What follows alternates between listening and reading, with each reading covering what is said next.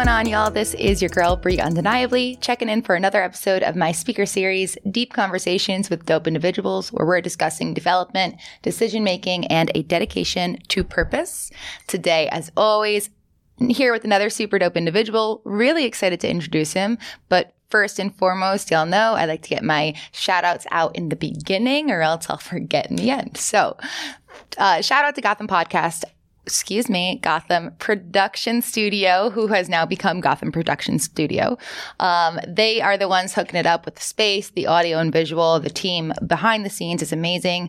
They are always producing high quality podcasts in audio and video form. So they are the ones that have provided me this podcast studio, and I am very grateful. So shout out to Gotham. Second, shout out to MC Kicks. If you have not checked out MC, please do so. They are number one for all your customized kicks and merch needs. So they do denims and kicks. Everything is hand painted, made to order. They also have apparel. I'm wearing an MC NYC t-shirt right now. So if you're watching on YouTube, you can see that. And if you want to check them out, you can go to EMCEEKICKS. If you add a .com, you're going to get to their website. That's where you can put in your orders and get all of your merch. So shout out to MC. Finally, when you're doing your own thing, you got to pump yourself up. So if you have not checked out my site, that's BrieUndeniably.com. That's where you can obviously see everything that's happening with the podcast, but you can also see everything that's happening in other realms of my business, including the podcast tour that I'm on now, speaking engagement that I'm going to be appearing on in the future, workshops, trainings, coaching, and all of my dope individual merch and I Am Possible gear. So go check that out, BrieUndeniably.com. All right. So we are kicking into the episode. I am here with Beau Bessette. Beau, welcome to the show. Thank you, Brie. How are you today? I'm doing well. Thanks. How are you doing? I'm fantastic. Awesome. Well, I'm going to give you the introduction that you deserve, and then we're going to kick right into it. You already did. You called me a dope individual. I think that's the first time I've ever been called dope. So I'll run with that if you want. You are definitely a dope individual. And for everyone listening, I think most of my listeners know that I have made an acronym for DOPE as someone who is driving on purpose every day. And right. You are surely doing that. I can't wait for everyone to hear more about that. So I will give you the brief introduction that, okay. So Beau has spent the first 4 decades of his life punishing, mutilating, demeaning, and destroying himself. Somewhere along the line, he realized those daily practices only made things worse. And despite his wishes to not move forward, he found a way. That's when he stopped trying to bury himself and instead started lifting. Amo Ni is a practice that Beau has created, and it's a blended philosophy incorporating kinesiology, which is muscle testing, meridian release points, paranamic breathing. Pranayamic. There you go. You got it. Pranayamic breathing. We'll talk about what that is. Okay. And NLP. Together, these practices form a heart-centered clearing method that gets you out of your own way, skyrockets your intuition, and removes the controls your past emotions have over today's decisions and tomorrow's results. Beau, really excited to have you on the show. Welcome again. Thank you so much. I appreciate the introduction. For sure. So obviously, I'm super excited to have you learn more about what we're talking about. Especially, clearly, there's big learning points here for me. So really excited to get into it. But the way that I like to start is actually in the counseling community, we like to meet our clients where they're at. It's really helpful for getting an understanding of who you are beyond the biography. And I think it's great for listeners too. So for the podcast, will you help listeners meet you where you're at? Yeah, right here and right now? Yeah, just to start so they can get to know you a little bit better.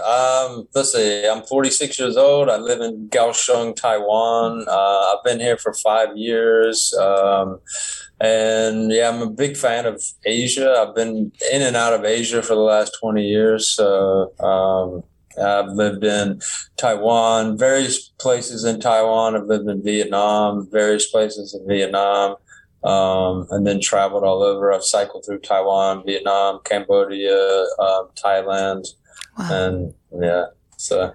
Wow. So traveling has also been a part of your life for sure. But yeah. Actually, I was running. I don't know. You can call it. Some people call it traveling. If you really look at the truth behind what I was doing, I was actually running.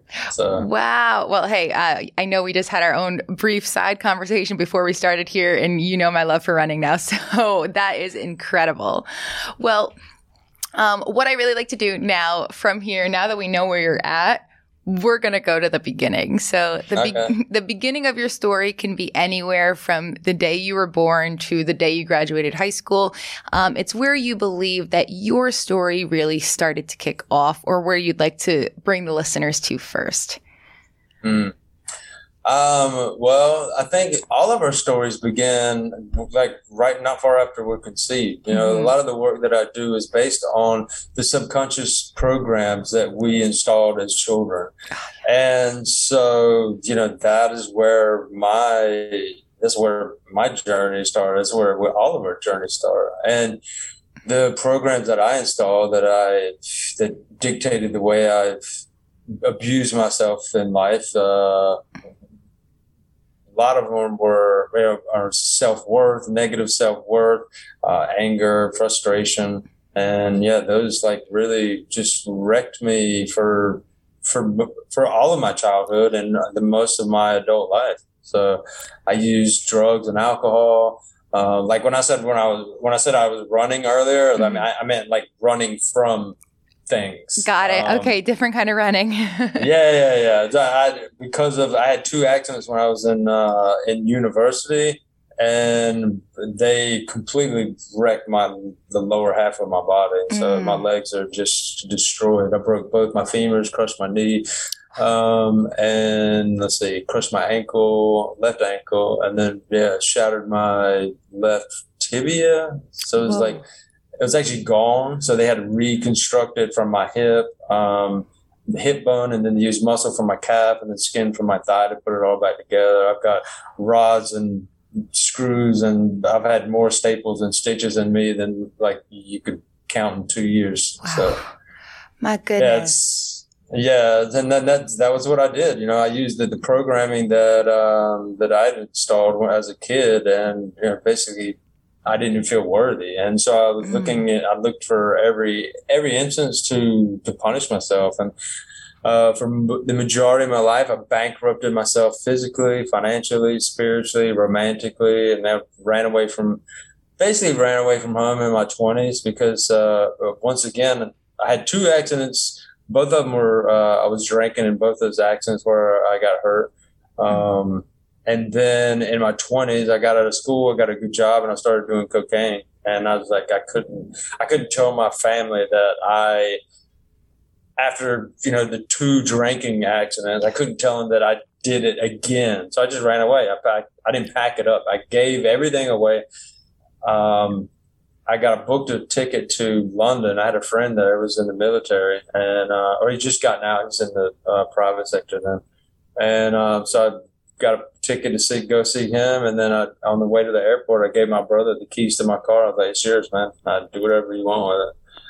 And I just left, and from there I just bounced. You know, I left and bounced around Europe and Asia, just teaching English and just literally drowning myself in alcohol and punishing myself with drugs. So. Wow. Well, first and foremost, I appreciate your transparency, and thank you so much for sharing with listeners, because, you know, what you're saying, and I know in your work, you also know this, though you might have felt so alone in those moments, there are people, seriously struggling and battling and in those places, that you once were. So, you know, which is so important and really a huge part of the podcast for me, and hearing people tell their stories, because it's a journey of hope, and a journey that there is something on the other side of really, really difficult experiences and, you know, really, really difficult, full lives. So I just want to sort of push in a little bit more to your younger years experiences, if that's okay.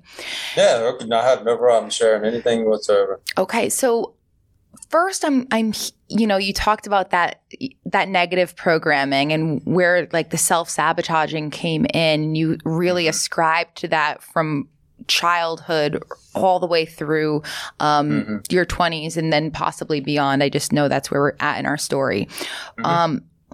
This programming, because, it can come from so many places. And I know anywhere. Yeah. Let's talk about a little bit for you. Are you able to talk about where, was it family? Was it environment? Was it a mix of those things? Was it school, social pressure? Like where were you? Where was the programming and why, what were you hardest on yourself about? I was always a competitor. My grandfather played a year or two, I don't know, professional baseball. Okay.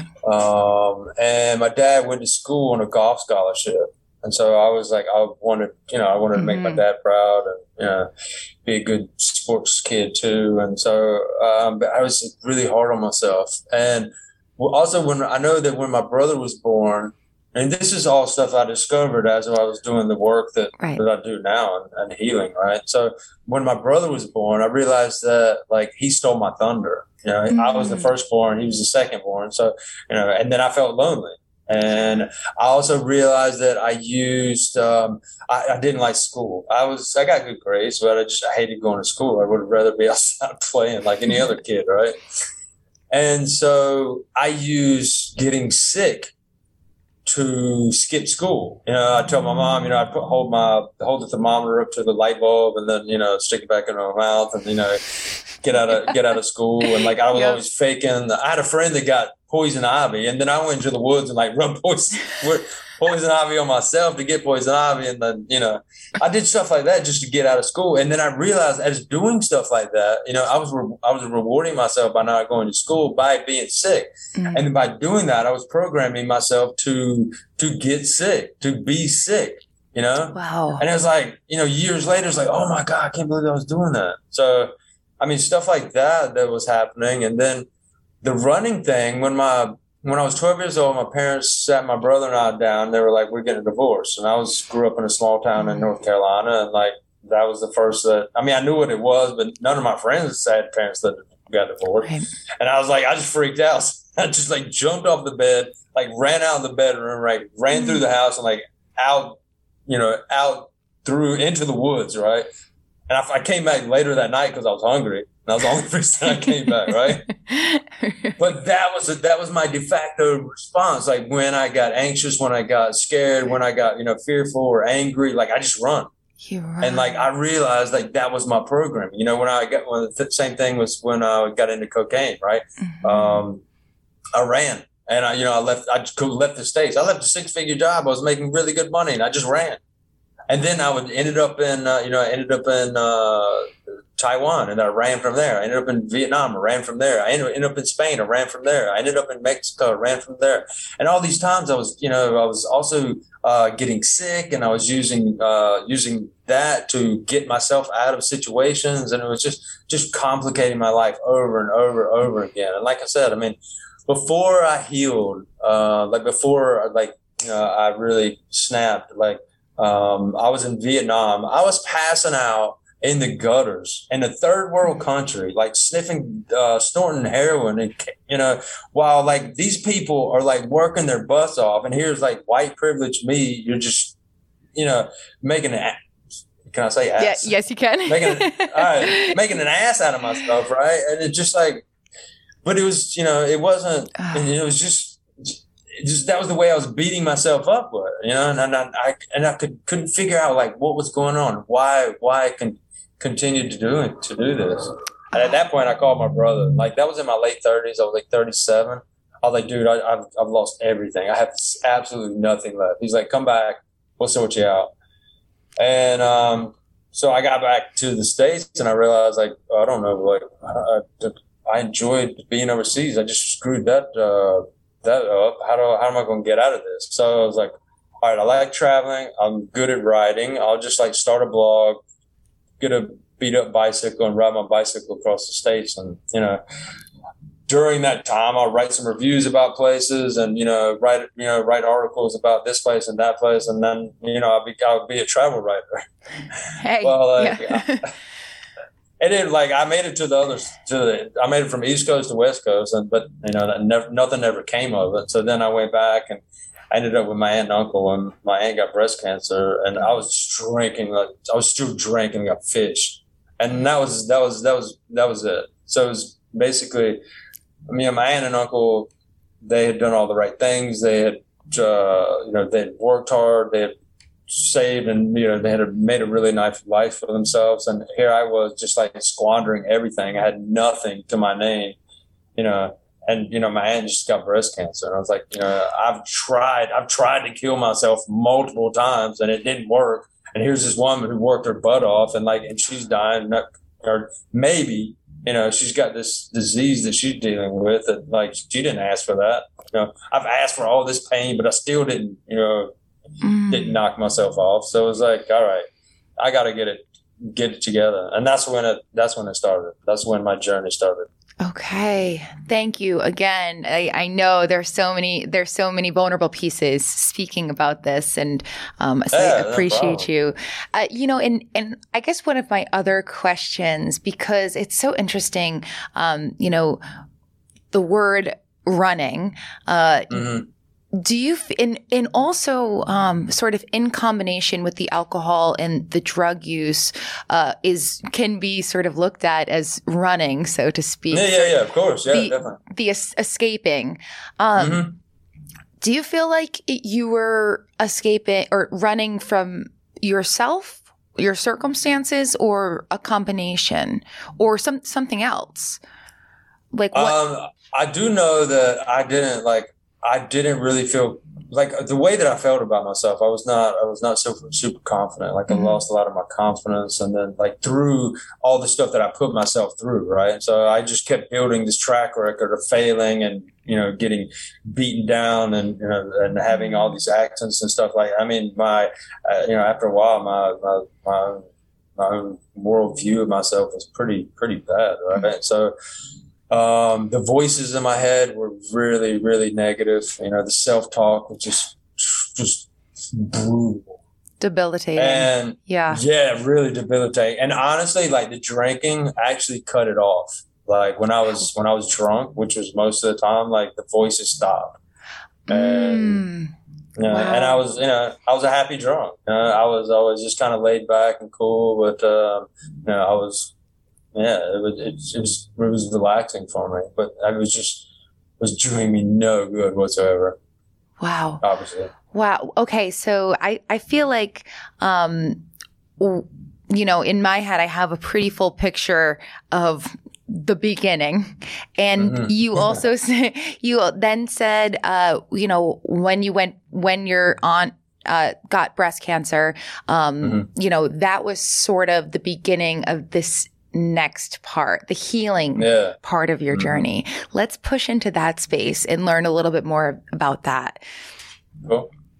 Yeah. I started, the first thing I was I stopped drinking immediately. I was like, this is it. This is not working. Whatever I'm doing is not working. So I was like, I have got to do a complete 180. So I did. And, I went through the normal withdrawal stuff, and, but I got myself together, and, I started meditating, and I just started reading everything that I could get my hands on. Just whatever. It was anything that was self-help, I read it. And I think the first book that I read was, the first self-help book I read was Love Yourself Like Your Life Depends on It. And so it's basically this Silicon Valley dude that was depressed, and he basically loved himself out of the depression. And so I was like, I dig that. So I put a sticky note on my mirror that says, I love you. And I remember looking at that note, and I was like, that's BS. I hate this person. I'm disgusted about this person. And I can't say it. I remember just ripping it down after a while. And I kept doing the stuff that I was doing. I did Tony Robbins. I did Joe Dispenza. I did I spent, thousands of dollars on Mind Valley courses. Like I did affirmations. I did everything that I could think of. And like everything, I would take like one step forward and then just one step back. And it was just like, it was like a shuffle. Like I was making zero progress whatsoever, just nothing. Wow. And, yeah, it was just brutal. And then I just kept thinking, like, you know, I've done this to myself, and there's no way I'm getting out of it. Like I've just created this spiral, this cycle that I'm stuck in, and this must be my life now. But go ahead. I was just going to say, you said, I've done this to myself. And that seems like, to me, the one step back. You know, you read the self-help book, which gets you one step forward, and you understand, but then you say, I've done this to myself because I don't like, so I can imagine how frustrating that back and forth was. I can only imagine. Frustrating. But the thing is, with what I've learned with what I do now is that frustration can be our salvation, because the way things work is that, like, we have our conscious intentions, right? So what our hopes and dreams are, what we want to accomplish. And then, so if you imagine two gears, right? So the conscious gear would be on top, and then the subconscious gear is our programming, right? So the way you feel about yourself, the emotions that you program that are dictating the things that you think, say, do, feel, and energize, right? So, you know, the friction that we feel is like your conscious wishes of, like, you know, I'm going to do this, and the subconscious like, no, you're not. And that friction, that's when we know, like, you know, when you feel frustration, that's when you know, like, boom, that's my thing. That's what I need to work on. Oh, I love that visual, the two gears, the conscious and the subconscious. And it's really interesting because, you know, consciously speaking, we don't think about our subconscious, or like to think about it, or like to give it attention, or like to believe that it actually has that type of power and control over us. It is so powerful. Yes. So powerful. I did a video the other day, like, this whole, what is it, narcissism thing has been trending recently, right? Everybody's narcissist, now it's narcissist. So I just looked into the definition, the WebMD definition of narcissism, and it's like a person who what was it? Can't remember exactly what it was. Hold on a second. Yeah, that's fine. But yeah, it's narcissism, extreme self-involvement to the degree that it makes a person ignore the needs of those around them, right? Mm-hmm. So you think of the way that the subconscious works, right? Subconscious, it runs all the inner programming, right? And in our young childhood, what happens is, like, it starts embodying the emotions and the things that we experience in life. So then when another instance happens in the future, then it can cue that same response, and then, you know, keep the attention on running the inner workings of what's going on, right? So basically the subconscious programs us at a very young age, and then those programs dictate the rest of our lives, the way we feel about love, money, sex, the opposite sex, food, exercise, every single thing in the world, right? Yes. And so our subconscious is the most narcissistic entity, that because it ignores our conscious self, right? So it keeps us in our routine. It keeps us, by us staying in a routine, by doing comfortable, by us being jaded and, you know, staying on the cell phone and just, you know, running and staying busy. That's the domain of the subconscious. And staying in that subconscious, you are staying in the programs. To get out of that, you've got to step out, and you've got to be uncomfortable. You've got to push yourself, and you've got to do things that are getting you out of that routine. Oh, I love that you said being uncomfortable, because this is something that I do a lot of work with and speaking on. And it's, you know, we are programmed, and this is something, maybe you can answer it, maybe not, but I feel like it's a natural human tendency. So not even programming, but biologically speaking, almost goes into that fight or flight. Like we don't like to be in discomfort because discomfort could be dangerous, almost like a natural human instinct. However, it's not that danger is around us anymore here in 2022, but that's a lie. There's definitely a lot. There's a lot of danger around us. However, different types of danger, not necessarily our ancestral danger where it was that fight or flight instinctual response, but that place of comfort, like you said, we love to sit in it. We love to not have to step out into vulnerability and discomfort, but that's where the growth happens. That's where the realizations happen.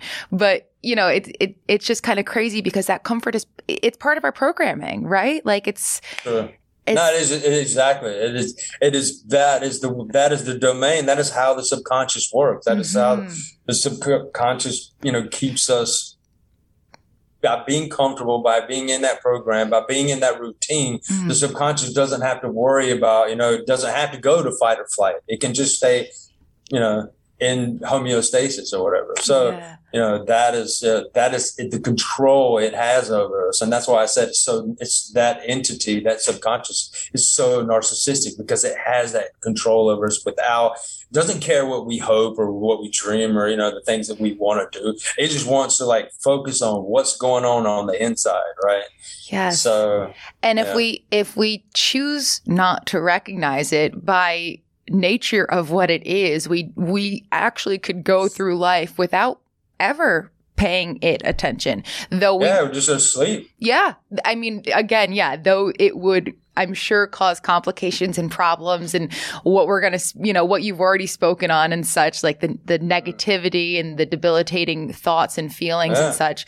But if we choose not to pay attention to it for our whole lives, we could do that, but it would be a really difficult and trying. A lot of people do, right? A lot of people just go through life, stuck on the same things and the same belief patterns, the same thoughts, the same feelings that they programmed when they were children. And those that's the sad thing is the things that we program as children dictate our lives 20, 30, 40, 50, 60, 70, 80, until we die, unless we change, right? Yes. It's really, and so many people go through that, going back to the whole comfort thing, Eleanor Roosevelt, I think she said something, I'm paraphrasing here, but she was do one uncomfortable thing each day. And, and you look at the most successful people in business or relationships or anything, they're always pushing the envelope. Right. Mm-hmm. And by doing that, by pushing the envelope, they're staying one step ahead of the subconscious, and then they're staying ahead of that program. So, So there's so much that I feel like we could really dive into right now. But what I really want to know is sort of the inception of Amo Ni and how you came up with this, and because it seems like we're on that track now. Where did you realize that you have these tools that you can put together to sort of create this new level of functioning or awareness? Yeah. Let's see. I ended up back in Taiwan, and the girl that I met, who is now my wife, our first date, I told her I was going to marry her, but ended up having her. I love that so much. But as good as we were together when we were good, we were just as bad when we were bad, right? Yeah. We had some really, really brutal arguments. Mm-hmm. And I was already going through my healing journey. And then she, as we met, I brought her along, and she started going, she came along for the ride. And, so, our last argument a few years ago was all right, this is it. Either, cause up until then, I had done everything on my own. All the books, I had done everything. I'd read everything on my own. I'd pulled into my own world, and I didn't want to have anything to do with anybody. I was just working on myself. Mm-hmm. And I like excluded everybody. I had no friends, and I still have very few friends. But and I'm still working on myself and doing my own thing. But we got to that point, and so a friend of ours is a Buddhist monk, and she introduced us to this guy who took people through a program called the Spiral. Okay. It was invented by this Australian guy. And it is the foundation of what I do now. And my first session with the guy was like, boom, like everything else I had tried, like move the needle, and then I would go right back. I'd still, when I met my wife, like nothing had changed, like financially, like, I mean, just nothing had changed. My mindset was like the meditation calmed me and settled with me when I was meditating. But after that, I'd still just, lose it when I wasn't meditating. Right. Yeah. So anyway, I went through this program and just bam, just like that. Really? The first session I cried for probably half a day. Wow. And then as I was going through this sessions with this guy, like I lost like 20 pounds, and I'm about 5'10", 175 pounds, like, and I'm trim. I'm not somebody that should lose 20 pounds. Yeah. And I lost, and it was just, and that is, I've discovered, and I've witnessed this with other individuals going through this process, is that, when we embody emotions, we actually we hold on to them. Like they are physically a part of us. Like we bury them in our bodies. And when I went through this process, I was basically like washing out these emotions and the physical matter that they were attached to. Wow. And so it's unbelievable. So I went through that, and like, things like instantly changed. Like my outlook in life got a lot better, but my relationship with my wife was still so rocky. The addiction thing was just. I actually I finished the course with him, and then I was like, man, if we've hit all these emotions that I programmed as a kid, and were keeping me self-sabotaging, then I should be able to drink. I was like, have you ever had anybody that that was a former had problems with alcohol or drugs, and then tried? He's like, I wouldn't recommend it. I was like, whatever, dude. Like, if we did it, I should be able to do it, like, right. Theoretically, right? And he was like, yeah, but I was like, oh, okay, cool. So I did it, and I waited a few months, and I had a glass of wine, and I was like, oh, cool, I had a glass of wine. I've never done that before. That was cool. And then the next weekend I had 2, and the next weekend I had 3, and the next weekend I had a bottle. And I was like, whoa, I could feel that monster waking up in me again. I was like, I didn't do it. I didn't get it. So I went back and I pieced together what I had learned from him. And then I just started digging deeper, and boom, I did it. I can have a beer now. I usually choose not to, but the beautiful thing about it is it's my choice. Now I can choose to have one. Yeah. Right? Yes. And that is the self-awareness that happens through this work that I do now, is that it gives you a choice. It wakes you up to the things that you were doing, that you were saying, that you were feeling, and it gives you, boom, just a snapshot, and like, here's what you were doing. All right. This is you. All right. That the choices you made gave you this result. Now, if you want to make other choices to get this result, now you can do so. And so, yeah, this is that's the basis of what I do now, and it's like I said, it's life changing. It's amazing. That's really incredible. And you said that this all came from the Buddhist monk that you practiced with, called The Spiral, was the program? Yeah, that was the initial program. And that it really leveled me up, like huge. It was unbelievable. So I went through, I now use the muscle testing, the meridian chart, which was from the Spiral that I picked up, the practices that I learned from that muscle testing and stuff. And then I added on to it the pranayamic breath, which is the Amo breath. Okay. I named Amo Ni because Amo in Spanish means I love, and Ni in Chinese means you. So this is a blended philosophy.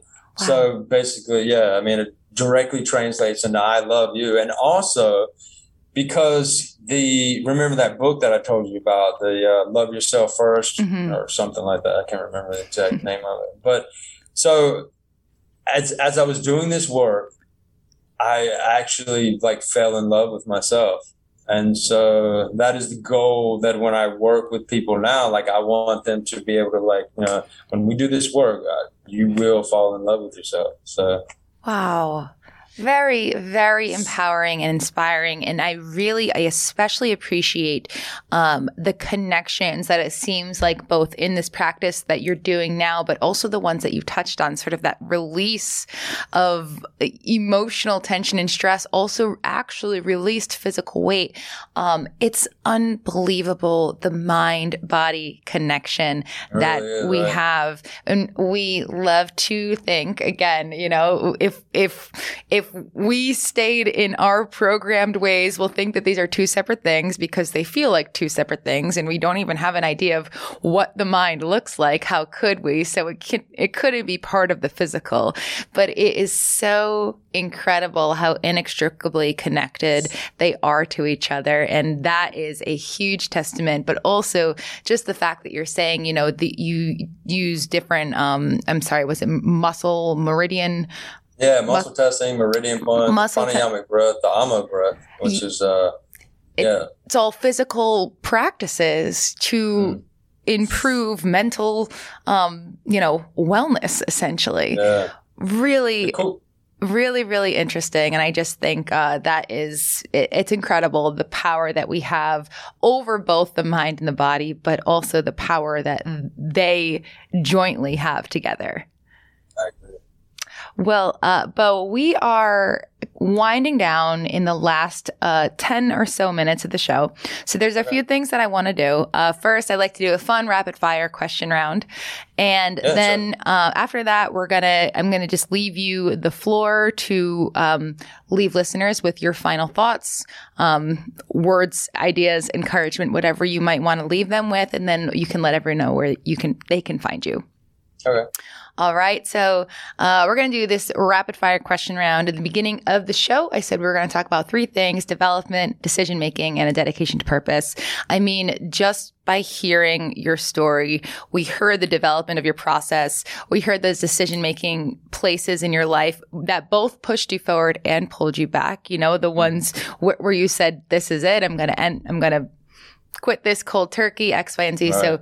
So you really brought us there. And purpose, it just feels like you're living in your purpose now. I might be making an assumption, but it seems like you found the place in the world where you are bringing forth who you are and being able to help others with that. Yeah, you're right. That's a beautiful thing. It sure is. So these three questions are going to be on those three things. The first is development. Currently, in this place in your life, do you feel like you're working more on personal development or professional development? Professional. Professional. All right. The next question, I'm going to ask it and then give you a little bit of a descriptor.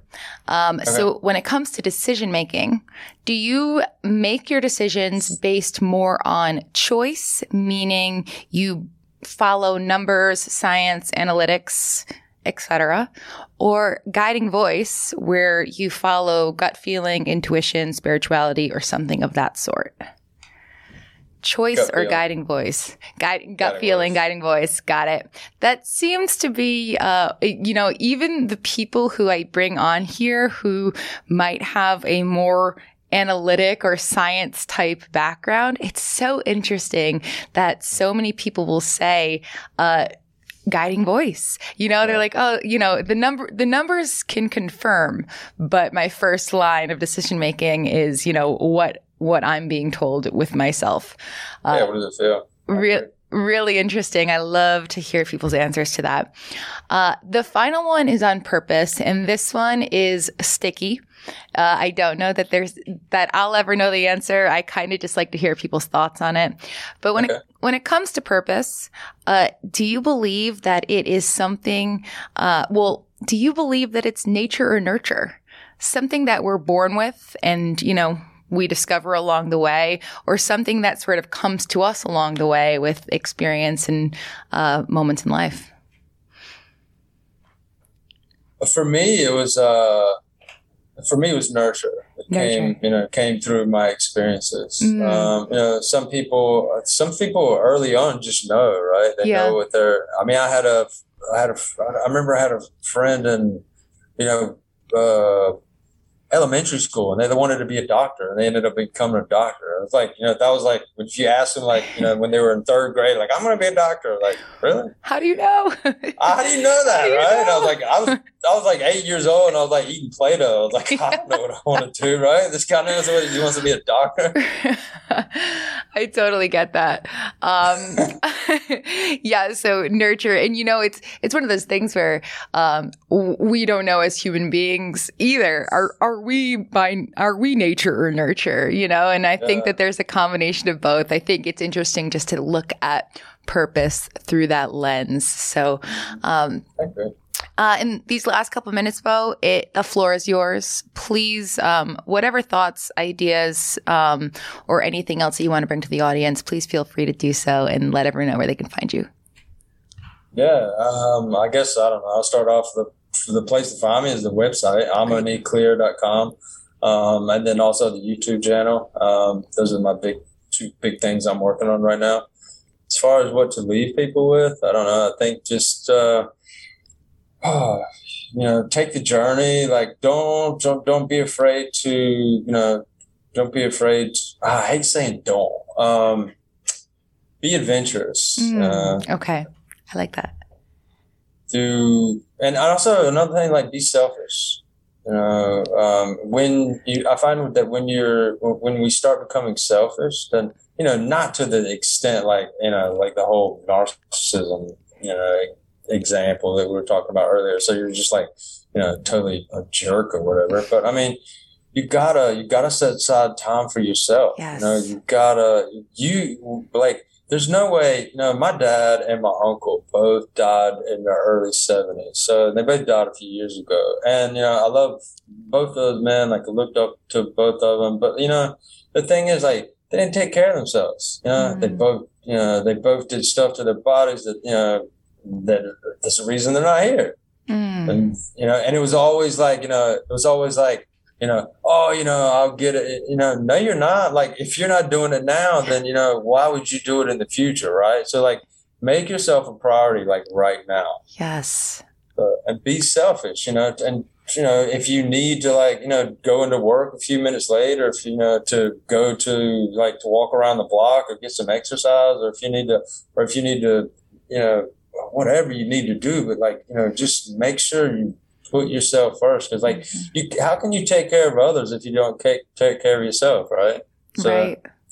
And the healing thing too is, like, when you work on healing yourself, when you work on getting better, you make those around you better. Yeah. So, it's just like it's a whole giving thing. It's just like the whole cycle perpetuates itself. So by being selfish or not being selfish, because by being selfish, you're getting better, and then you're making the people around you better as well. So it's fuel for the fire, I absolutely love it. I love the concept of reframing selfishness as well, because who is going to take care of us if we don't take care of us? Exactly. Nobody. Who's going to put us first if we don't put ourselves first? Obviously, it's just not.